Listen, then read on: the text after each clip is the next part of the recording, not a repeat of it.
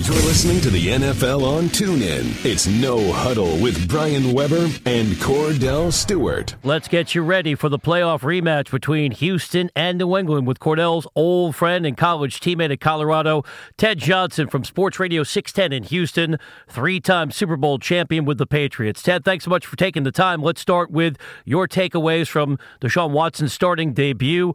Short week on the road last week against the Bengals, and he won the game with that dazzling run.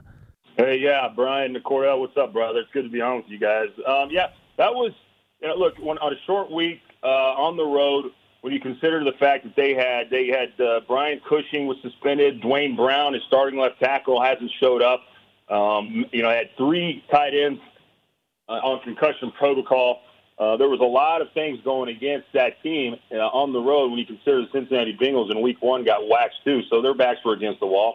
To go into their place on a short week with all those factors factored in, I thought it was a pretty good performance. It's not going to be pretty, It's not going to be pretty. It's as of right now, they're just starting. The clock for his kind of development has started now. They did not have Deshaun Watson splitting reps with the ones during training camp. It was not an open competition between the two quarterbacks, him and Tom Savage. So that slowed his development. But now that he is in there, there's no going back to Tom Savage. Cordell will tell you that. You can't go back to Tom Savage after you've gotten this far with Deshaun Watson. So his development process has started now. So I'm curious to see with 10 days between the Cincinnati game and the Patriots game, what new plays we're going to see. I'm guessing we're going to see a lot more boots, a lot more, half rollouts, maybe some read option type plays, and then some play action off of that. So that's what I'm expecting, and that's what really, frankly, needs to happen. You better show the Patriots something you hadn't showed them before if you have any chance of winning up there in Foxborough. Go Buffs, by the way. But Go Buffs. Would you say that if you're a defensive coordinator, to game plan to take away DeAndre Hopkins, because you would have to assume, because he's your better piece on the offensive side of the football outside of Lamar Miller, of course, running between the tackles, that he may target DeAndre Hopkins more just to find a rhythm and be a little bit more comfortable, because he's such a young quarterback. He's going to try to go to someone he trusts most. Yeah, no, Cordell, there's the problem. He's had 30 targets, D-Hop, in the first two games with 14 receptions, and it hasn't been the most production from a guy who's the highest paid wide receiver in the league at this point. Part of that is because there's been no other options, Cordell, Brian. I mean, there's just no other guys on this team, really. Braxton Miller, I don't know what's going on with Braxton Miller. He's got to figure this thing out, because he had a big drop early in the first opening series against Cincinnati last week. He's been a non-factor the last couple of years that he's been there. There just isn't really other options. And so, to me, what you have to do, because the Patriots took out DeAndre Hopkins last year. They played week 3 last year in Foxborough, and all they did was play cover 2, and they put a guy right up in the D-Hop space. They were physical with him, and teams don't care if they get holding calls against DeAndre Hopkins. They just want to get in his head early and frustrate him. And then they got a safety over the top always, so it allows corners to go up there and be physical with them. And then they shut down everybody else. And they got to get the running game going, man.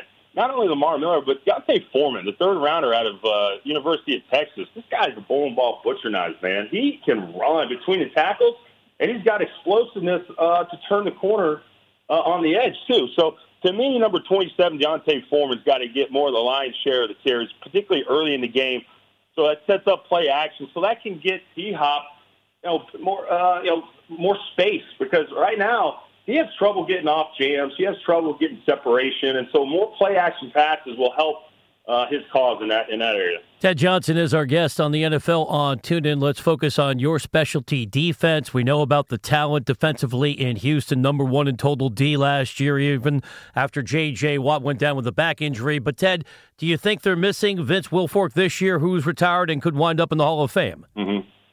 Yeah, no, I really don't think there's a big drop-off between Vince and DJ Reader. All due respect to Vince, he was having a hell of a career and a Hall of Fame career, but he lost a step, and DJ Reader, who's filling in for him, is going to be just fine. He's a kid on the rise. I think they'll be just fine. And they got two stud middle linebackers, Bernard McKinney And then Zach Cunningham, and that's the guy to watch, guys. Number 41, Zach Cunningham, he's a rookie, second rounder out of Vanderbilt. He's going to be asked to cover those backs out of the backfield, and good God, they have some versatility in that backfield, the Patriots do, with Dion Lewis, Rex Burkhead, James White, who had 14 catches in the Super Bowl last year. So those two guys are going to have to handle those running backs, particularly in the passing game. But you know what? I think they're stout up front. Now, the front seven, I touted them as the best in the NFL. I did. But they haven't shown it in the first 2 weeks.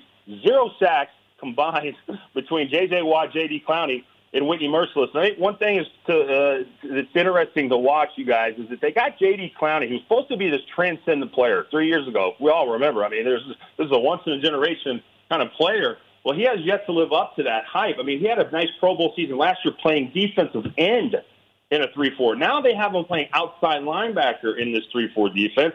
And they're asking him to do more coverage-type stuff. He looks confused. He looks, at times, lost out there, as opposed to, every play last year at defensive end, putting his hand in the dirt and just going to get the quarterback. They're asking him to play outside linebacker now, and I think it's taken away his stinger. He doesn't look as effective. Now, it's still early. He can improve a lot, from now until the end of the season, but that's just something to watch as well.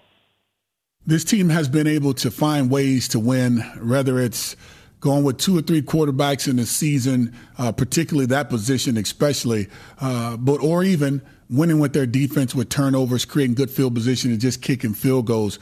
When you look at this football team with Deshaun Watson, is this the way you need to stay throughout the entire year and not go through this carousel of quarterbacks going in and changing of quarterbacks in and out, how Bill O'Brien has done over some time? Yeah, we're done with that, Cordell. We're done with the quarterback carousel. It's number 4 is our guy. Let's not look back. We're only going to look forward. And so you have to gear the entire offense around him. This city has been just, waiting for a quarterback that's, competent and that is, more than competent. They can come in here and give this city hope, and they just haven't had it.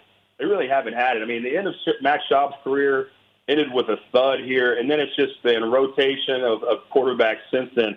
And so Deshaun Watson, it gives you hope. And it gives these players hope, too. And, it's not going to be pretty.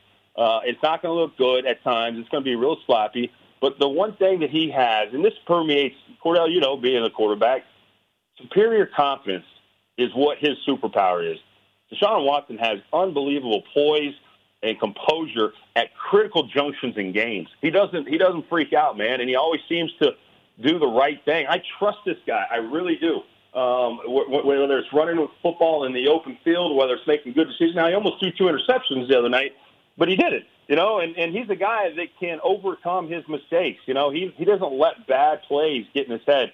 So that confidence will probably, it's going to permeate throughout the entire franchise and fan base. And when we drafted him here, the fan base went nuts. Everybody was so happy that they went and got such an accomplished player in college.